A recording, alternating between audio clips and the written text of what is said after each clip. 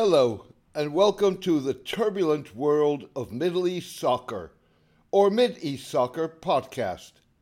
I'm your host, James Dorsey.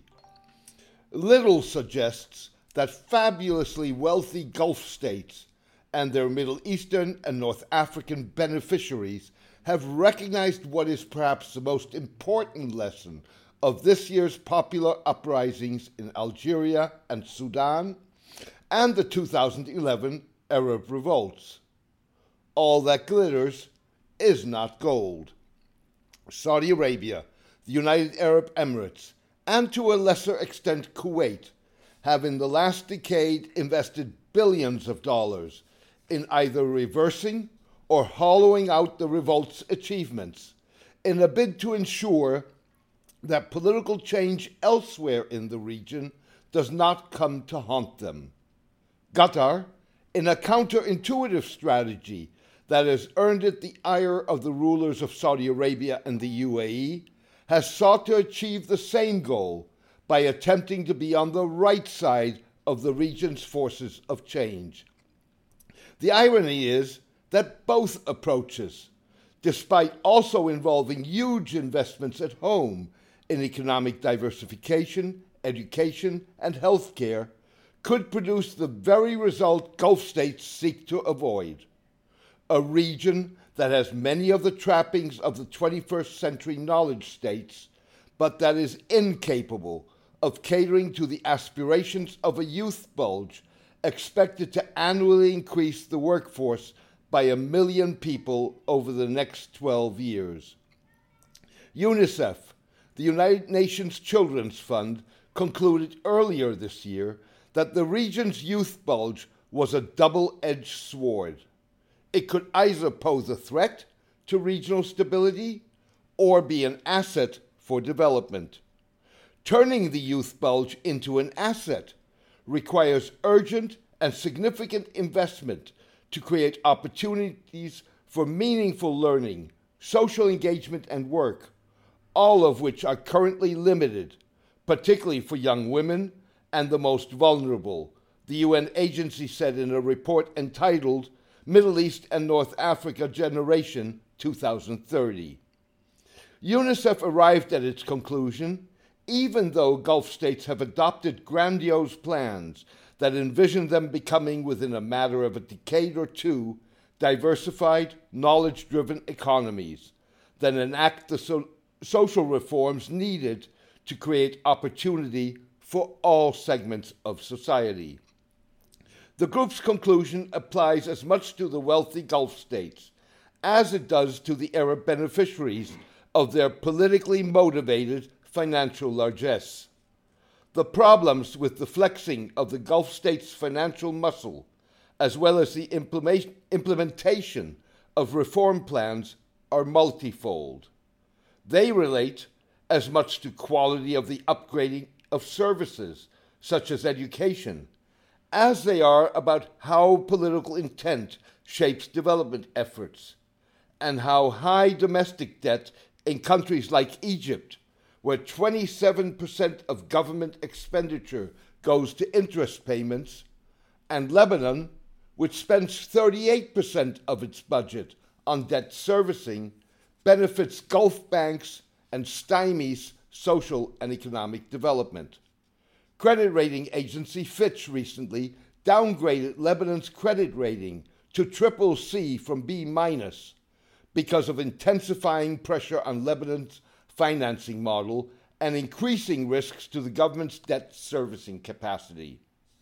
Gulf scholar Rohan Advani notes that Gulf institutions account for most of the financial sector investment in countries like Algeria, Egypt, Jordan, Iraq, Tunisia, Libya, Syria, and Yemen. In Lebanon, just over 50% of the country's bank assets are held by Gulf-related banks.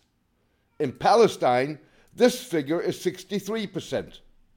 And in Jordan, it is as high as 86%, Mr. Advani wrote in a review of political economist Adam Hania's study of Gulf finance, money, markets, and monarchies. Mr. Hania argues that the bulk of the debt payments are to financial establishments whose major shareholders include Gulf institutions, in a process in which the Arab state increasingly mediates the transfer of national wealth to large Gulf-related banks. Mr. Advani warned that indebted governments are compelled to intensify a politics of austerity, further trapping these societies in cycles of debt. Investments in social programs or infrastructural developments are often stalled. Popular movements are unable to realize their demands at the state level due to the requirements of foreign creditors and domestic capitalists.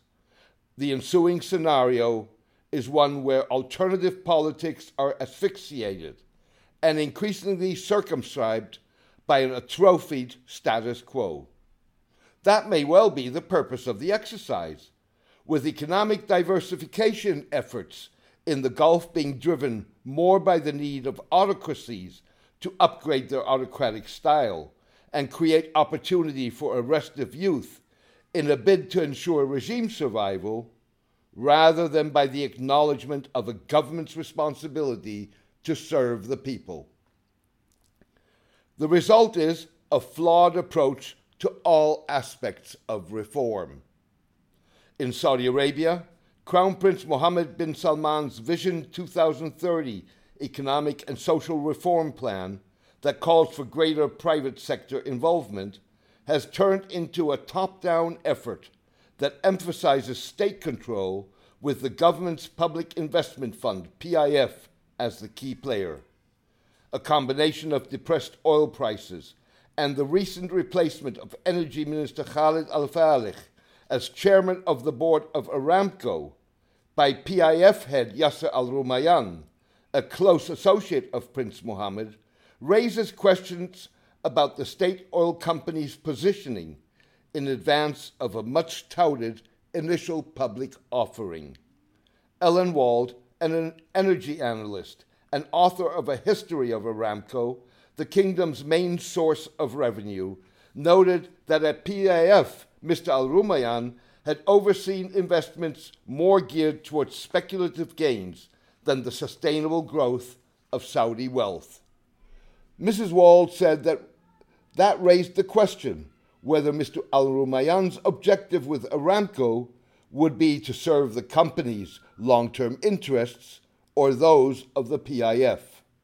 Aramco this year bought a 70% stake in petrochemicals maker Saudi Basic Industries for $69 billion in an effort to raise funds for PIF and delay the Aramco IPO that had originally been scheduled for 2018, but has since been delayed until 2020 or 2021.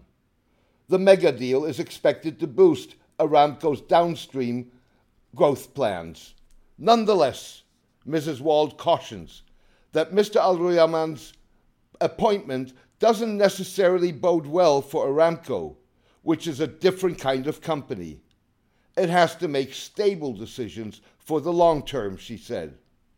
By the same token, UNICEF warned that poverty, violent conflict, restrictive social norms, patriarchy, rights violations, lack of safe spaces for expression and recreation were limiting opportunities as well as civic, adolescent, and youth engagement.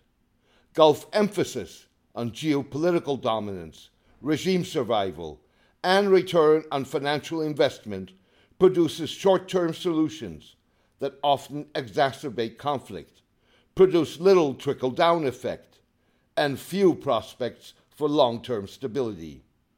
As a result, adolescents and youth in the Middle East and North Africa feel disillusioned, with girls and young women, refugees, those with disabilities, and the poor being particularly marginalized and underrepresented, the UNICEF report said.